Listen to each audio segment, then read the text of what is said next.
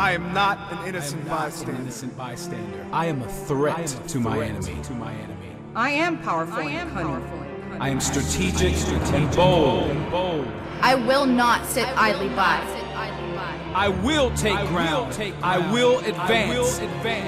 I will tear through my enemy. And my enemy will hate. I will not avoid the difficult fight. I will fight. I will be wounded. I will be targeted and I will bleed. I will not tire. My wounds will be healed. I will see tragedy. I will feel pain. But I will be restored. My feet will not stumble. My hands will hold fast.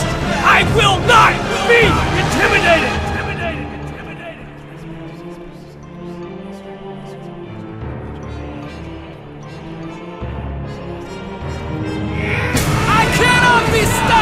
I cannot be stopped! I will stand by my brothers in arms! I will stand by my brothers in arms! I will fight until my last breath! I will fight until my last breath!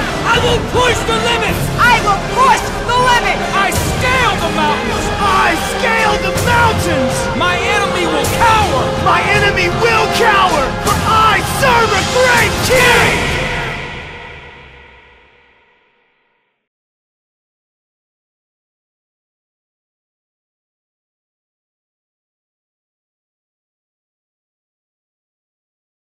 That's right, chapter 13, and the title is?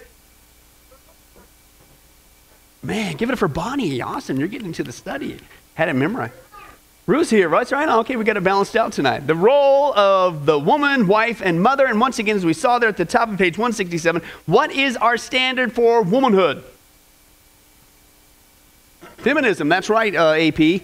No, it's not feminism. Wrong answer. And that's the problem today, isn't it? Society or ourself, our feelings, our peers, whatever, how we saw it growing up, whatever. Anything and everything it seems except for the Bible. Now, ladies, of course, you're not alone. We saw the guys do the same thing, and even kids being raised today. It's all messed up. And Lord willing, we'll get to that in one of these days, Ruth. Some days. That's right. And so then we saw, well, all right, then what's that Christian character supposed to be like? We saw just a little bit of a nutshell. Is ladies at the top of page 168, you need to be a godly lady. Not just a lady, not just a woman, not just a Christian woman. You need to be a godly one, okay? Need to have your care and concern for your family, okay? Need to be concerned about that. You need to have, listen, a gentle and quiet spirit. Why is that important? It's precious. That's right, it's precious, Bobby. Not only to the husband, but also to God, is what the scripture says as well. Okay, then we saw, well, of course, what's the role in society? Well, just like with the guys, we are supposed to be the salt and the light. We're supposed to be leading the way back by example, right? Okay, and same thing with ladies, not just the guys, but everybody. Then we saw, well, what's the role of the woman in the family? Okay, and that's where we're at tonight. We're going to take a look at the issue of not just the family. Now we're going to go into the wife. Okay, what is the role of the wife? All right, thanks for asking, Ruth. Let's begin. Middle of the page 170 says, in our last chapter, we dealt extensively with the role of the husband and father from Ephesians chapter 5, okay? Now we're going to turn and see what it teaches about the wife and the mother, okay? In this subject, there's two instructions given to the wife, and this is going to be the primary portion of our study tonight. You're going to see that, ladies, you're called to do two things, subsection A, subsection B, okay? And what you're going to see is God gives you two things to focus on when it comes to being that godly wife. You need to subject, and it even sort of rhymes. You need to respect. Those two things is what you need to focus on. That's what he says there, Ephesians chapter 5. Excuse me. Wives, be subject to your own husbands as to the Lord. For the husband is the head of the wife, as Christ also is the head of the church. And let the wife see to it that she what?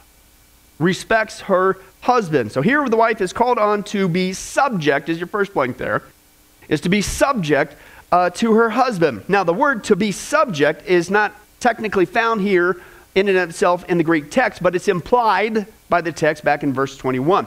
And it's also confirmed by many parallel passages. He mentions them there in Colossians, 1 Peter, Titus 2, Colossians, or Corinthians, etc. And of course, as we saw, the creation order and design. Okay, back there in the very beginning, that's the standard, okay? Which right there tells you it's a creation order, and therefore it's at the beginning of creation, so therefore all the people that want to say this, well, that's just a cultural issue, sorry, it was there at the very beginning. And that was the pattern, and it's been the pattern, okay, as he says there. So that's what he's talking about, the creation design. Now the verb here, as well as in the parallel passages, is in a form indicating that the wife is to place herself under the husband's headship. Okay? And the word is defined as, listen to this, to line oneself up under or to submit. Kind of a little bit of expansion there. To line oneself up under. Now, I like the examples that he gives because I think we get that better. Because I really think when it comes to not just women, but to men, families, children, we have been so messed up by our society. And we're listening to society instead of the scripture that, frankly, it's such a polluted, clouded issue now. And we just need to get back to basics. We get it in other arenas, but man, family is so under attack that it's hard for us to get this concept. So listen to some of these analogies. He said the word was used in a military sense of soldiers submitting to their superior. All right? Now we get that, right? All right? Let's expand on that a little bit. All right? What's it mean to line oneself up under? Hey, how well would a soldier do in any kind of armed services if he did not obey his commanding officer? Any one of them. Man, he'd be the hit of the parade. He'd be moving up the ladder in no time. Right?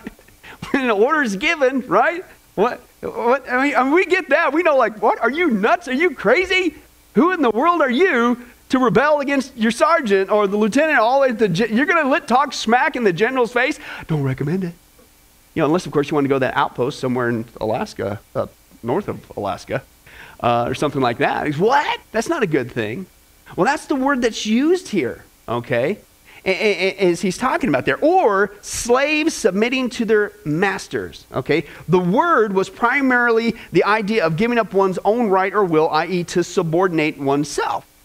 And I think, well, gee whiz, that sounds pretty harsh. You mean a wife is supposed to have that kind of same line yourself up under the headship of her husband, just like as a private would with his sergeant, or it appears even above that?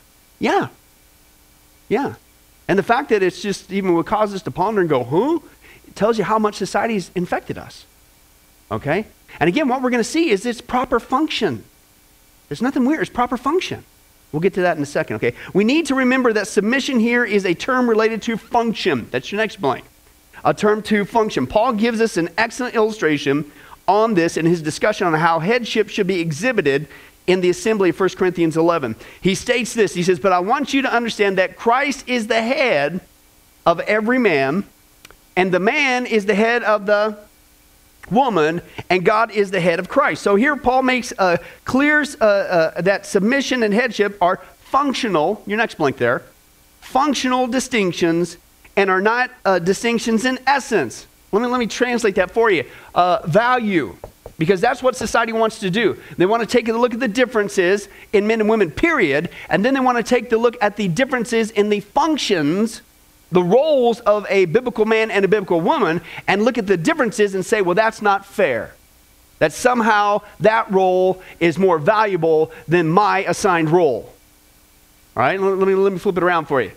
Ladies, how many of you have ever heard a man literally march down the street and got other guys to go with him, with all due respect, ladies, and created this, and went to Congress to pass laws, okay, that men have to have the ability to bear children because it's totally unfair that you get to do all that by yourself. That's not right. Hey, you think I'm kidding, don't you? No. Right? Now that's ludicrous, right? We get that. But see, this is what feminism has done. They've honed in on your one aspect, okay, of the male headship, the leadership, as if it's not something that's fair. That somehow that is more, excuse me? First of all, I'll advocate that valuable service that you do to mankind called childbirth, okay, to you any day of the week. I don't want that one. You can keep your picket signs, right? Okay, but listen, it's just the way that God's wired us. Why do people have to drive a wedge between it and say that somehow that's not valuable? But that's what they even do to even with childbirth, isn't it, ladies, if you pay attention? That somehow that being a mother is somehow a shameful thing or something that's beneath your dignity. So what? Since when did that happen? Right? And that's what they're doing. It's not an issue of, when he says essence, it's not an issue of valuable, like, well, that's more valuable because he gets to be the leader. Well, just be goofy and say, well, how come I can't give birth to children? Well, it's just different. There are different functions They're both equally valuable. And if you leave it alone, it works great. Okay, we'll get that again in a second. Now the Bible is clear that Jesus Christ is fully God. It is also just as clear that there are functional distinctions within the Godhead. As the Son of God, Jesus Christ willingly submitted his will to the Father to come to earth and die on the cross for mankind. Anybody glad about that? Okay, great. Anybody glad that Jesus didn't pick it in the heavens? I think that this is more valuable. No, Father's will. This is most clearly seen in his prayer, obviously in the Garden of Gethsemane, when he said, "My Father, if it's possible, let this cup pass from me, yet not my will, but as you will." This example by Paul clearly shows that the rest of the Bible confirms that the issue of male headship and female submission, listen, has nothing to do with inferiority and superiority. It's an issue related to the functional design by which God created male and female. That's it. Right? And again, if you leave it alone, it works great. Last week, if you were here, we used the example, the hot example, especially this time of year, is how far would you advance down the football field if you had two guys out there simultaneously trying to be the quarterback? This doesn't work. All right? It's one guy's the quarterback, and there's other people fulfilling other roles. But hey, you need every single one of them doing what you're called to do in order to get something accomplished. It's the same thing, right? Is what he's talking about there. MacArthur, he writes this. Now, here's the point. The same kind of structure that is in the Godhead is necessary in marriage, okay? And this is what he says, by the way, ladies. We're going to get to this. He plays out the order, if you will. You got, who's the head? Christ. Okay, God, and then, if you will, even that, if you wanted to break down the Trinity aspect, okay? But you got Christ as the head, all right? He is the head of the man, the husband, okay, is with the head, the wife. And so what they do is they take a look at this linear thing. Oh, no, it's beneath. No. It's just proper function, right? So, but anyway, this is why the scripture says, ladies, that if you disagree with the man, you don't need to break out and say, no, I'm going to take the lead, okay? And it doesn't mean that you disrespect him. Lord willing, we'll get this in our marriage study. The scripture says you need to pray and you need to go to, guess who? You need to pray. You need to still be respectful, and you need to pray. And you intercede that God will make him into that godly husband, make him that. You see what I'm saying? Because first of all, if we're honest with ourselves, how many of us can even change our own heart? Nobody. So how do we think with all of our game plans and all our little things that we're going to change somebody else's heart, albeit even a husband, and vice versa, right? So you need to just fulfill your role, right? Hey, has anybody ever been in the military? Did you always like the orders that were given to you by your superior? Did you always agree with them? But how are you trained to have your attitude towards them? Fulfill them. Subject yourself to that and that authority structure, and you were respectful. Okay? Now again, ladies, as we saw, it doesn't mean that you always have to agree. Yeah, we'll get to that. Okay? It doesn't mean that, but you're respectful and you're doing it. Okay? And the thing is too, have you ever seen that sometimes husbands do make a wrong decision? But have you learned that if you do it God's way, guess who dishes out a spanking on the husband? And have you learned that God gives better spankings out than you could ever come up with? And that's why I tell men all the time, I says, if you really understood what it means to be a spiritual leader of the home, the pastor of the home, if you will, to use that analogy again, hey, it'll cause you to suck carpet. The fear of God comes all over you. Because you realize that, man, this is serious stuff, and God takes it very serious, and you're called to be that spiritual leader. You can't sit on the sidelines. You can't be an armchair quarterback. You need to be the quarterback. And you need to lead your family in a positive direction. Very, very serious, okay? And it needs to be taken serious. Let's continue on. He talks about this, and he says, MacArthur says, it's the same structure in the Godhead, it's necessary in marriage. The partner's spiritual natures are the what? The same, okay? Their positions before God are equal. But in order for the family to function in harmony, the woman, listen, with no loss of dignity, takes the place of submission to the headship of her husband. Her, listen, tenderness and gentleness given by God are to come alongside and support the strength of the man. Okay? As I say, you'll get a lot more out of the guys, ladies, if you encourage him in being that godly leader. Okay? Not to nag him to death and bring him down and belittle him. And again, we'll get to that in just a second. Mutual submission in marriage. Oh, wait a second. I got to clarify that. Because some people who are a little bit more of the feminist idea, they'll say, well, a woman doesn't have to submit to the husband. It's equal 50-50. No, read the context. You're taking that out of context. The mutual submission that he's talking about there is the mutual submission to your God-given role. Men, you are to submit to lead. Ladies, you are submit to be that helpmate. That's what he's talking about. That's the mutual submission. Okay? He says, in marriage, it blends without confusion or contradiction with the concepts of the headship and authority. As listen, she submits to follow. So what's the guy supposed to do? You're supposed to lead. Right? And it works both ways. Ladies, it's not just that you need to submit to follow. It's guys, we need to buck up and you need to lead.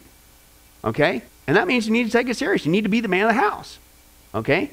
And again, you do it God's way, it works great. Both authority and submission are preserved, which is an essential for proper function in marriage. Okay, is what he says there. As in with other institutions, in the institution of marriage, there must be a leadership structure. Leadership is your next blank there, for things to function properly. Okay, we see the same thing in the government. And that's functioning properly. And the silence was deadly. The government.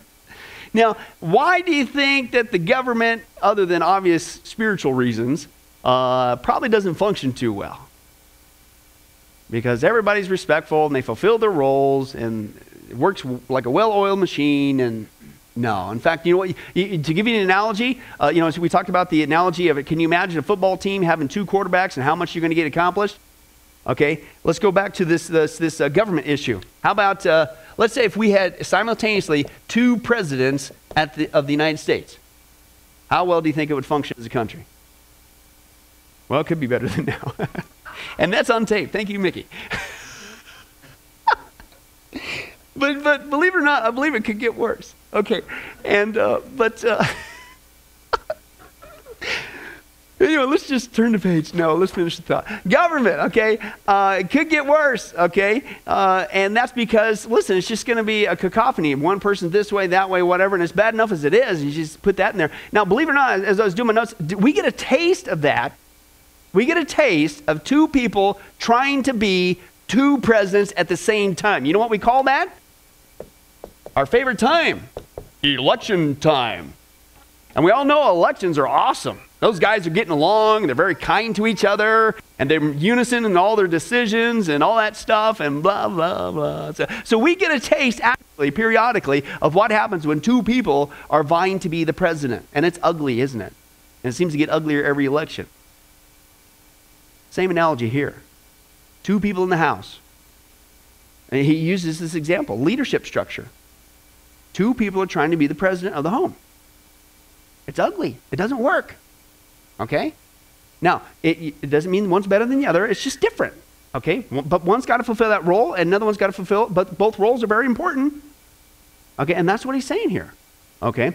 He says this. We see the same thing in the government in business. Now, we've used this same analogy before, right?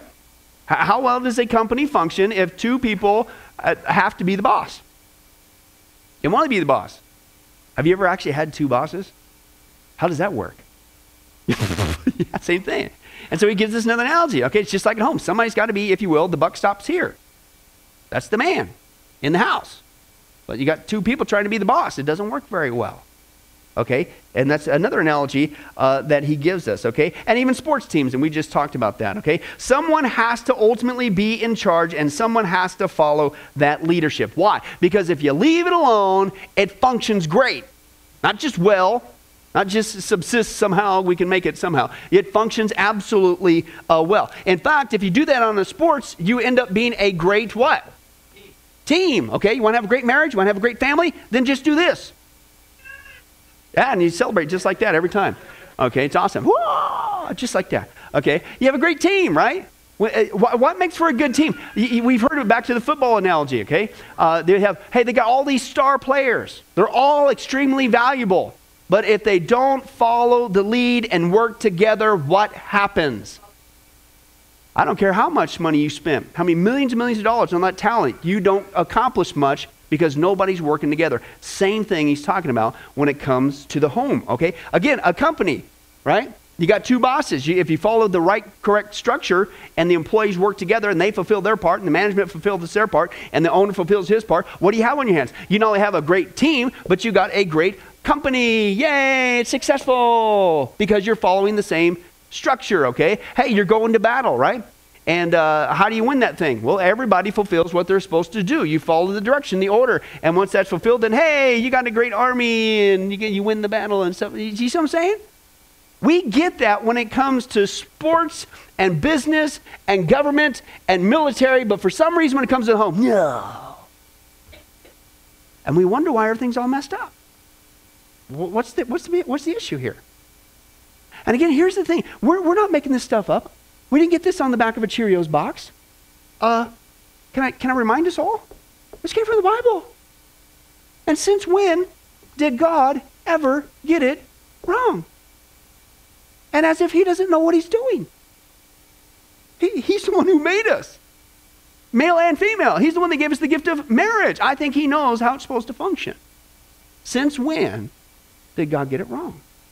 Okay? Society may not like it, but that doesn't mean it's not right. All right, let's continue on. He talks about that. Now, in the biblical marriage, that's your next blank there. In the biblical marriage, the leadership structure is Christ, man, woman. And again, ladies, if the guy's getting out of line, man, one guy said this. He said, sick the Holy Spirit on him. Go get him. Right? And if a man knows that you're praying, along those lines, man, sometimes it wakes him up, but that God will take care of you. Okay? And again, he says this, a final note, Ephesians 5:24 states that the wives are to submit to the husband in everything. Now, let's clarify that, though. Like every passage in the Bible, this one needs to be interpreted in the light of overall teaching in the Scripture. If a husband tells his wife to do something that violates God's word, she absolutely has to do it. No, of course not. Okay? Then the principle of Peter stated in Acts 5:29 applies. He states we must obey God rather than man. In fact, let's go ahead and turn there. Acts. And great book for lumberjacks. Acts chapter 5. Yay, Ruth got it. Praise God. I'm glad you're here tonight. Woo, I need you. Okay, Acts chapter 5. And let's actually start to verse 17 and take a look at the context here. Right? Because this is sometimes that people will abuse even Romans 13, that it talks about, well, you got to submit to the government. It says right there, you got to do whatever they say to do. No, it doesn't. Read it within the context. Same thing here. Okay? If the government asks us to do something that violates the Scripture, we don't do it. And that's on tape. Okay? Sorry. Same thing that they're talking about here. Okay? It says this, verse 17, then the high priest and all of his associates who were members of the party of the Sadducees, and they were sad, you see, because they didn't believe in the resurrection, were filled with jealousy, and they arrested the apostles and put them in the public jail. Now, during the night, listen, an angel of the Lord, opened the doors of the jail and brought them out. Go stand in the temple courts, he said, and tell the people the full message of this new life. At daybreak, they entered the temple courts as they've been told, and they began to teach the people right back at it. Isn't that cool? Okay. And then he goes on. He says, now when the high priest and his associates arrived, they called together the Sanhedrin, the full assembly of the elders of Israel, and sent to the jail for the apostles. But upon arriving in the jail, the officers did not find them there, so they went back and reported, we found the jail securely locked with the guards standing at the doors. But when we opened them, we found no one inside. On hearing this report, the captain of the guard, the temple guard, and the chief priests were puzzled, wondering what could have come of this. And then someone came and said, look, the men you put out in jail are standing in the temple courts teaching the people. At that, the captain went with his officers and brought the apostles. They did not use force, because they feared that the people would stone them. Now listen, having brought the apostles, they made them appear before the Sanhedrin to be questioned by the high priest. We gave you strict orders not to teach in this name. And he said, yet you have filled Jerusalem with your teaching, and you're determined to make us guilty of this man's blood. Peter and the other apostles replied, we must obey God rather than who? Why? Because God's command supersedes man. Okay, period. And certainly with this context, certainly even with the government, okay, and ladies, so again, it's pretty common sense that if your husband asks you to do something, but if it violates Scripture, I'm sorry, you don't do it. And you're not sinning against God. Let me give you one more example. Hebrews chapter 10. Flip over there. Hebrews chapter 10. And he talks about coming together as Christians. And verse 23, the writer of Hebrews, he said this, now let us hold unswervingly to the hope we profess. For he who promised is faithful. And let us consider how we may spur one another on toward love and good deeds. Let us what? Not give up meeting together as some are in the habit of doing, but what? Let us encourage one another, and all the more as you see the day approaching. So, you know what? My husband said, you know what? I don't want you going to church services no more. Really? That's not what my Bible says. What's it say? Don't be giving that up. Right? Now, sometimes, especially if you're unequally yoked, I mean, these are the decisions you got to live with. Okay? And it may not be popular in your house. Okay? Now, it doesn't mean just get this spirit of rebellion, whatever, and be counterproductive to what he's saying, but he's saying this is what he balances it out. But that doesn't mean that you're just, as feminism would say, well, whatever he says you got to do, that ain't right. That's not what the Scripture says. Right? If it violates the Scripture, you are not bound to follow that. Okay?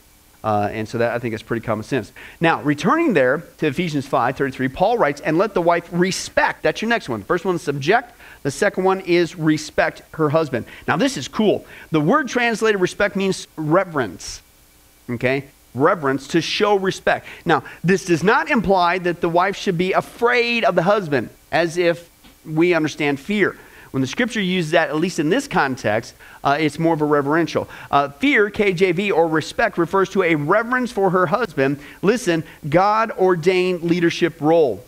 Cassie, and if this is that one lady, she's got an interview of her, awesome. It's a Canadian lady, and she actually wrote several books, I believe, for her sons about feminism, because she wanted them to grow up to be godly men.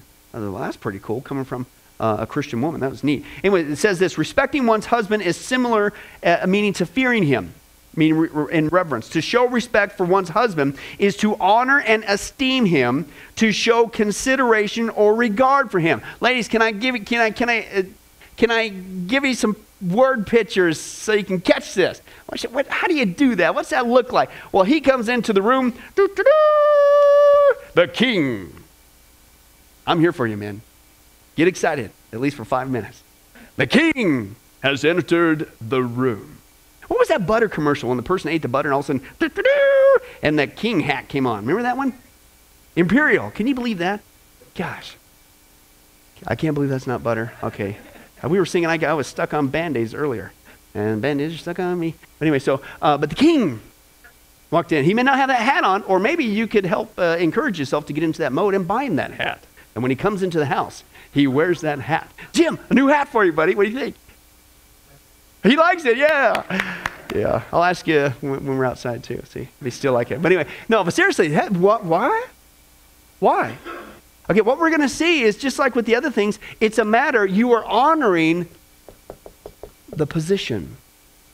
Okay? Let me give you another analogy. Let's say the actual president of the United States came walking into these doors, and the crowd was silent.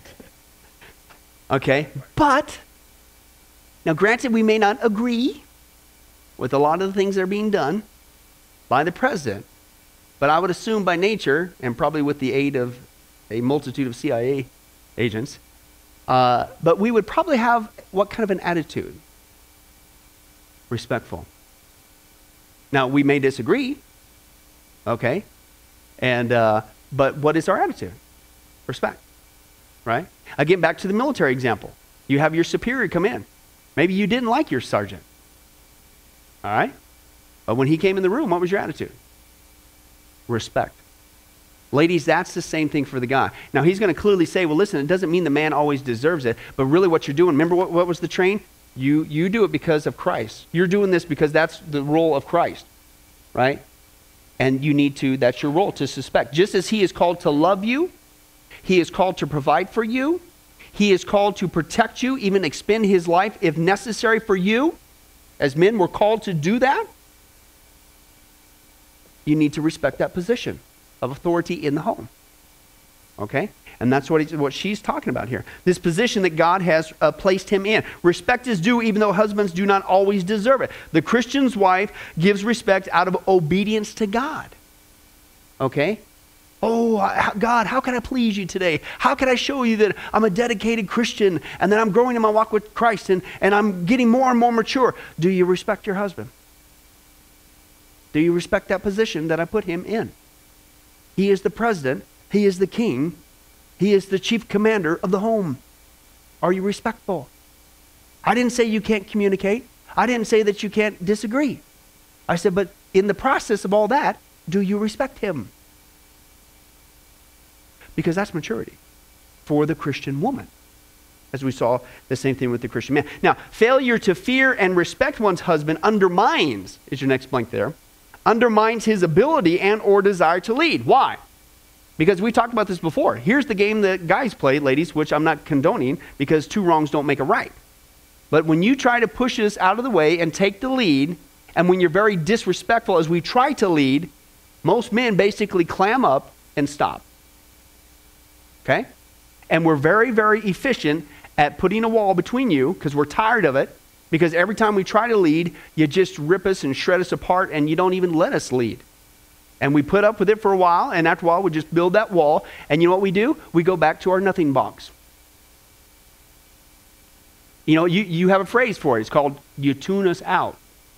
Now, I'm not condoning it. I'm sorry, I'm revealing a guy's secret. Okay? But I think that's what she's saying here, is it's actually counterproductive for you. You do it God's way, I think you're going to get a lot more out of it. Okay? And that's what she's saying there. It undermines. A woman fails here when she, listen, belittles her husband. His ideas. Nags him. He's being slowly pecked to death by a duck. Okay? Mocks him. Reminds him of his inadequacies, his past failures, criticizes him. Okay? And again, that doesn't mean that you can't disagree. That doesn't mean that you can't communicate. That doesn't mean that you can't share your side. But when you share, when you do communicate, even when you do disagree, is it respectful? When you belittle, when you nag, when you mock, when you remind him of, oh, this is never going to work because it never works. You never lead us in the right direction. That is sin. You're not fulfilling your role. You can disagree. You don't. And if he asks you to do something biblical, you're not bound to do it. But are you respectful in the way that you communicate? That's what he's talking about here. A wife who sarcastically tears down her husband in front of others. Now, I've said this before. You want to score double negative points? Do all that you're just talking about? Belittling, nagging, tearing him down, shredding him. Do it in public. He'll be in his nothing box for a long time. Okay? Don't do that. Okay, and who constantly resents her husband and draws attention to his faults does not know how to obey this biblical directive. An attitude of fear and respect leads to words and practical actions of courtesy and thoughtfulness. Okay, is what's going on there. A woman who fears and respects her husband will always treat him as someone special. Okay, I didn't say always deserves to be treated as something special. It's just like men, as we're called to bust our back for the family and protect our family and provide for our families. Does that mean that men, that our families always appreciate everything that we do for them? No, but what are we called to do? Well, that's it. I quit. Tough. God's called us to do that. Keep doing it. That's the way it is. Out of obedience to him. Ladies, the same thing. That as a man, he's been given that position. You honor that position. Okay? And sometimes it is not going to be worthwhile, but you still do it in obedience to God. Finally, the wife is called on to love her husband, is the next blank there. Love her husband. And although this is never given as a direct command, it's implied by Titus 2:4, where Paul instructs the older women to encourage the young women to love their husbands. Okay, in fact, let's go ahead and turn there and read that passage, Titus chapter 2.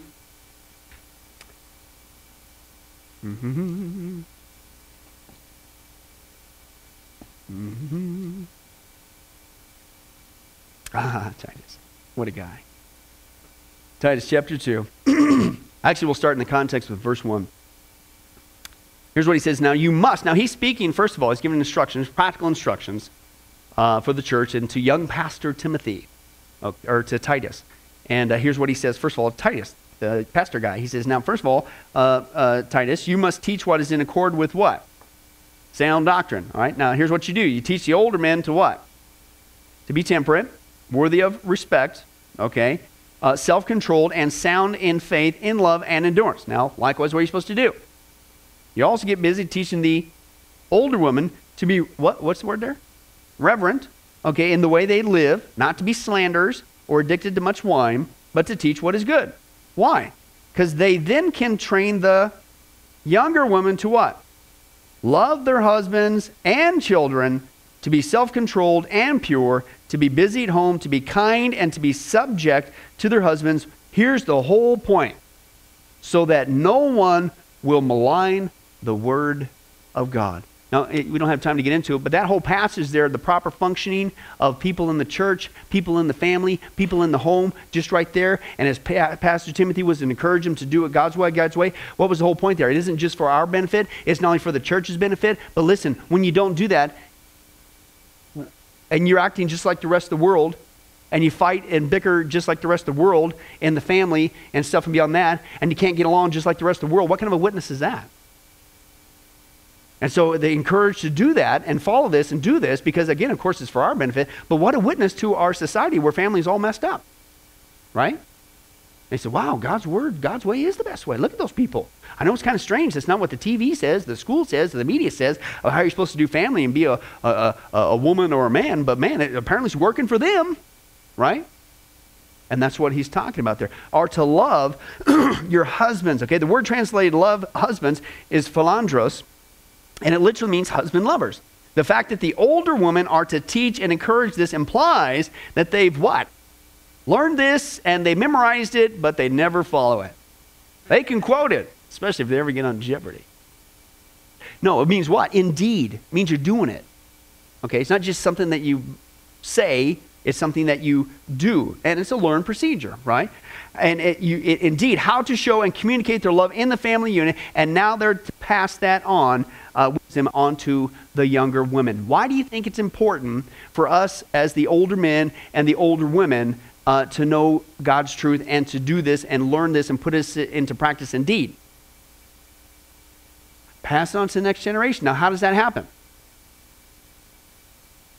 Example. Number one, I agree with you. Example is the key thing. But sometimes it's a deliberate thing, isn't it? Okay? I've heard some testimonies of this and whatever. And, you know, sometimes a young lady might be coming to church services and it's meat market time with their clothing. Whoa! And you know some of the most effective ways to handle that situation? Okay? As the scripture says, you need to dress in modesty. It's not for the guy to go up and challenge the young girl. It's for some of the older women in love, respectfully, not make a big show of it and embarrassment in front of everybody, but just come alongside them and say, hey, you know, you want to wear my sweater? You know, put my extra sweater. You see what I'm saying? That's a ministry that's lost today, I really think. And we're so disconnected from each other that this isn't functioning. It's not being passed down, okay? And sometimes with the younger men, when guys get out of line, young kids or teenagers, whatever, you know, what we need is the ladies to get up there and no, you need a guy. You know why? Because there's just something about guys talking to guys. Have you noticed that? Guys can sometimes don't even have to say a word. You just got to do the guy look. And I don't care how old you are. You know, hey, I'll be honest with you. If my dad, even to this day, gave me that dad look I saw growing, it probably scared me to death. I'm 46 years old, but man, he's got that look, right? You know, but there's something about the older men stepping into the ministry, so to speak, in the church, not just waiting for the pastor to do it. Same thing with the ladies, stepping in with the younger women, not waiting for a sermon to come around the pike to deal with it, not waiting for somebody else to deal with it in a Sunday school class. Hopefully someday, somehow, some way, it's going to come up. If the wind's blowing in the right direction, when you see it, that as a church, as a family, that we intervene. The younger are instructed by the older in that fashion. That's what he's talking about there. Now, how about real quickly with the mother? As we stated above, a Christian's wife, listen to this. A Christian's wife's greatest contribution to society is to love her husband. Wow. We're not going to get much further than this for tonight. But wait a second. What does our society say? Just throw it out there. Okay. We all know the right answer. I just said it. But what does our society say? That, listen, ladies, this is what you need to bust your back for. This is why you exist. This is why you're going to school. This is why you're doing this. This is why you're exerting yourself here. This is why you're doing this and going and getting this and all this and that and see, all this energy and all this time. And because your greatest contribution to society is rule over man. There's a lot of it that's really pushed today, isn't it? Career, okay. What else? Growing up, what is become the mandate for the greatest contribution for ladies? Independence. The scripture says to love your husbands. The scripture says to be respectful. Okay. Subject yourself. You're to love your children. You're to be tender and gentle. Okay. And a precious spirit. Okay. And you're really taking serious with your children, realizing that God has given you a phenomenal responsibility to raise the next generation in a godly fashion. That you ladies are given the absolutely amazing opportunity from God to literally change the course of a country, of a nation, by being a part of fashioning a godly household to affect the next generation. That's amazing. And as every single one of those things that I just shared with you, and there's more in the scripture, not one of those are being promoted in our society. Not one. And every one of those at the same time are being denigrated. And we wonder why it's all messed up. That's how much our world is messed up. That's why I said last week, if you were here, when I meant those, the conferences, and when it comes time to encourage the ladies to be godly Christian women, and frankly, with all due respect, the speakers wimp out. They'll give it hard to the men, but they won't for the ladies. And to me, as a man to another man, you're a wimp. I don't mean that like a derogatory. Says you wimped out, man. And because if it's not just for the guys, it's for the ladies. And if you really love the ladies, if you really love them, then don't they need to hear the truth too? If guys are doing it wrong, they're doing it in a worldly fashion, and they need to be corrected for their own benefit and the benefit of their families, why wouldn't we do the same service to the ladies as well?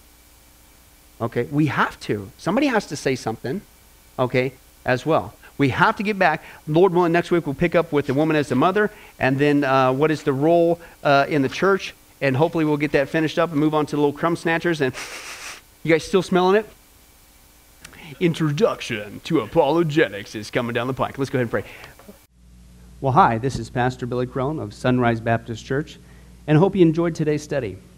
But before you go, let me ask you one final question. Are you sure that if you were to die today, that you go to heaven and not hell? Before you answer that, let me share a couple things with you. Did you know that the Bible says that God is holy and that we are not? And the Bible also says that the wages of our sin or our unholiness is death.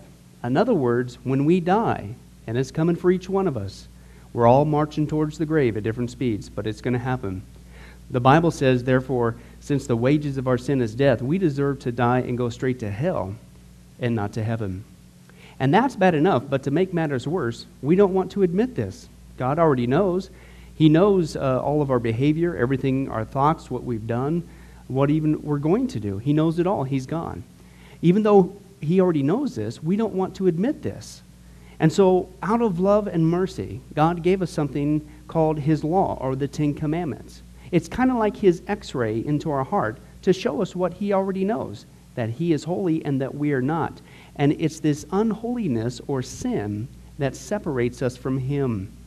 Let's take a look at God's x-ray, if you will, his divine law, to show us what he already knows.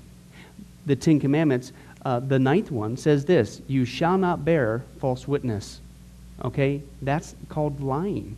Okay? And if you've ever told a lie once, which we all have, myself included, the Bible says that makes you a liar. Okay? Another commandment says you shall not steal. Okay? And you might think, well, that's something that everybody does. Well, it doesn't make it right. And it demonstrates what God is trying to show us, that we all have sin, and it's separating us from him. Even if you took a pencil in the 3rd grade from somebody, if you did it without permission, that's stealing. And so now you've become a thief. The Bible says that you shall not use the Lord's name in vain. And how interesting it is and unfortunate that the only name under heaven by which men might be saved, the name Jesus Christ, has now become a common cuss word. The Bible says that God is so holy that even his name is holy. If you've taken the Lord's name in vain and used it as a cuss word or even flippantly, the Bible calls that the sin of blasphemy. And so now you become a blasphemer. The Bible says you shall not commit adultery. And Jesus says if you even look at another person with lust in your eye, you've committed adultery in your heart. And finally, the Bible says you shall not murder. And you might think, well, hey, I haven't done that one. Really? Well, again, the Bible says that the sin of hatred is the same as the sin of murder. The only difference is you pulled the trigger, if you will, in your heart. You wish they were dead. And in God's eyes, it's the same thing in principle. Folks, that's only just a couple of the 10 Commandments. We didn't even go through all of them. But I think you're starting to get the picture. The Bible is correct. We have all fallen short of the glory of God, myself included, and that we are separated from God as a result. And so when our time comes, we're not automatically going to heaven. We are headed for judgment. We are headed for hell. Now let me tell you the good news. The good news is that God so loved the world that he gave his one and only begotten Son, Jesus Christ, to save us. Jesus Christ died on the cross. It was the death penalty of its day. He paid in full the price for our sins to be forgiven. Let me give you an analogy. For instance, even today, we could see that a person could commit a crime. They cannot reverse it. The sentence has been passed. The judge has slammed his gavel, and they are ushered off into their jail cell. And in this particular crime, they are going to receive the death penalty. And so they're behind bars just waiting for the time, waiting for the call for them to go and receive the death penalty. But believe it or not, as we know, there is a way that a person can get off a death row. And that is if the one in authority, the governor, would grant them a pardon. Now, they didn't earn it. They certainly don't deserve it. And there's nothing they could do to earn it because nothing can reverse their crime. Okay? Yet the one in authority has that ability to grant them a pardon. Well, can I tell you something? That's what God has done through Jesus Christ. The cross was the death penalty of the day. God sent his one and only Son to die on the cross, to take the death penalty in our place, and that if we would just receive his pardon for all of our sins, God is willing to allow us to get off a death row. He's willing to forgive us completely of all of our sins. That's the good news that I want to share with you. God loves you. The Bible says that God is not willing that anyone should perish, but everyone come to repentance. Won't you, if that's you, call upon the name of Jesus Christ right now? Won't you ask him to forgive you your sins? The Bible says that if you confess with your mouth Jesus is Lord and believe in your heart that God raised him from the dead, you will be saved. Won't you do that now, wherever you are? Please, take God up on his amazing, loving offer. I'll let you down. Man will let you down. People will let you down. But God never will. He wants to adopt you into his forever family. He loves you. He's willing to forgive you of anything and everything you've ever done, past, present, and future. It's amazing.